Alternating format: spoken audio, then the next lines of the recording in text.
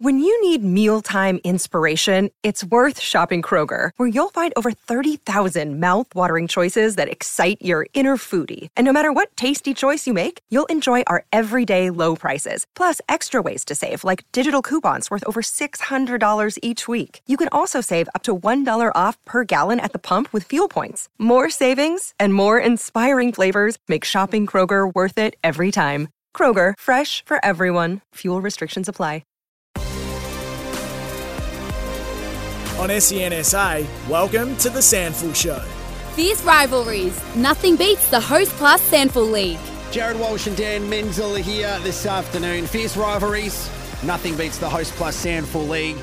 It's looking very good at the moment on the SANFL ladder, sitting comfortably in third position at the moment. A couple of wins away from top spot is a team which is just dominating right now. They had a fantastic win in, well, we call it like wine country. They just went up there and had a victory against the Doggies and then maybe had a wine tasting afterwards before coming back to West Lakes is the Adelaide Football Club. Their head coach, Michael Godden, joins us. Mick, good morning to you. Did you get time to stop past a few wineries on your way back from collecting the points against the Dogs? I wish. No, unfortunately, I had to get home because I had to be on a plane at very early hours the next morning. So, yeah, no rest for me, unfortunately. Mate, it was a really good win. The team's going really well, which is ruffling a few feathers amongst the other teams across South Australia. But I recall speaking to you last year, and what I love about your mentality when it comes to coaching this team is you want to win, and you want to win a SANFL premiership, and you can see that the way the boys are playing. So you must be proud of their efforts so far to date. Yeah, I am, mate. It's always that. And we know that it's a challenge because clearly their end goal is not the SANFL, and clearly they want to be playing AFL, and certainly we will support that.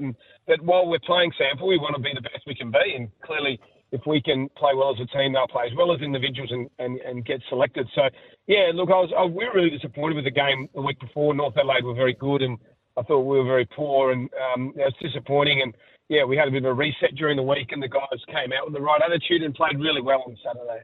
Now, Mick, the offense for the Crows SANFL team the last couple of years has been as good as any in the competition. It's no real surprise to anyone, but it's the defense this year that's really shored up, conceding just 57 points a game.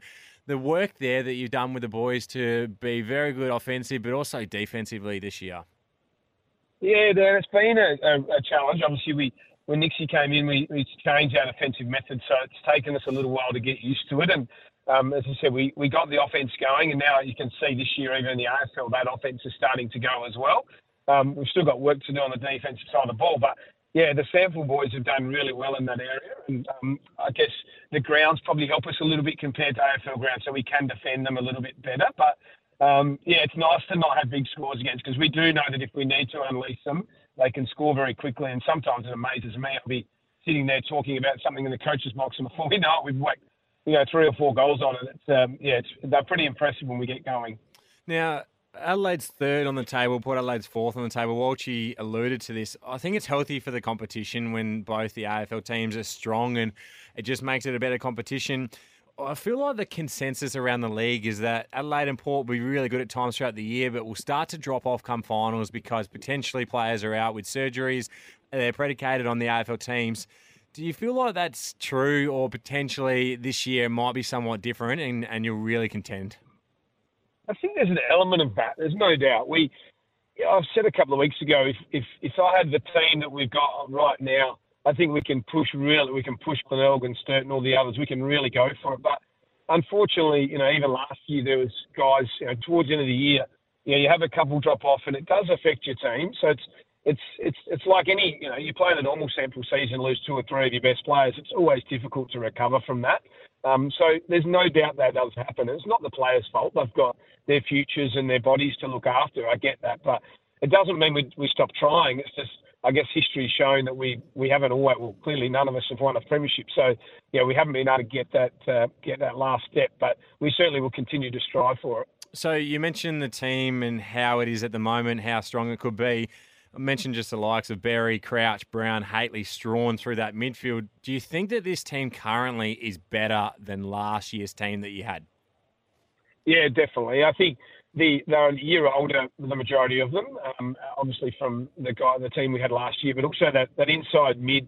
When we went into the finals last year, we were pretty light on in that area. So, and as we know, midfields in finals are massive. So, yeah, if those guys are continuing to play with us, and hopefully they're not, hopefully they go up soon, but if they are with us, then I think our midfield is pretty potent and can match it with most teams.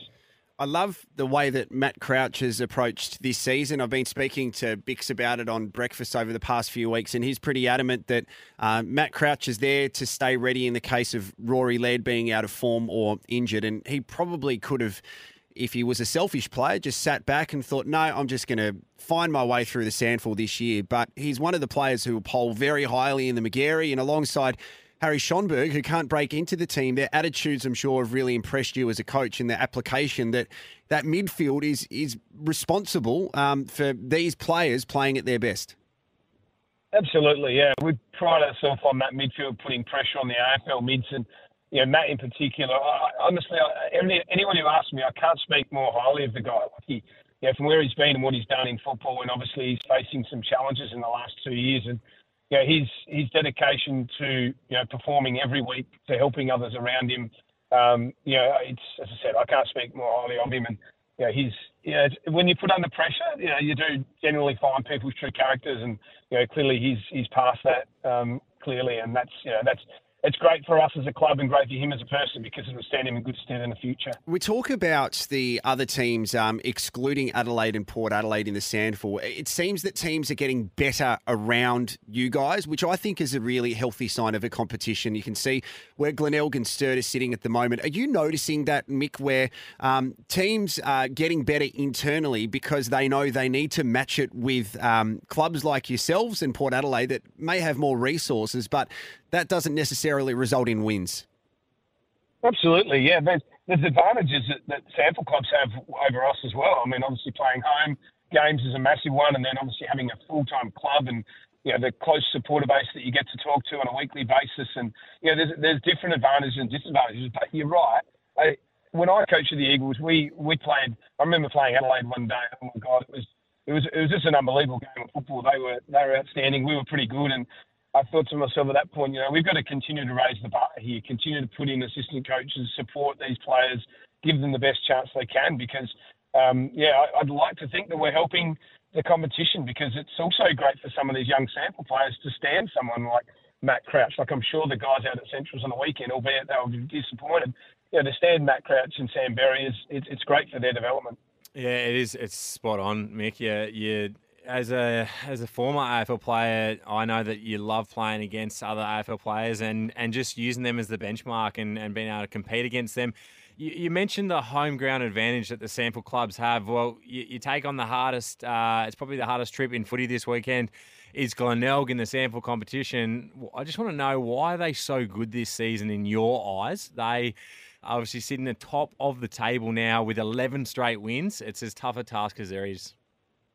Yeah, they're just a very good team all over the park. When you look at their forward line, if one doesn't get you, the other one does, sort of thing. And their defence is solid. They've got good run in the defence, but also through their midfield. They're as strong a midfield as anyone. Paddington, Snooky, Turner, those sorts of guys.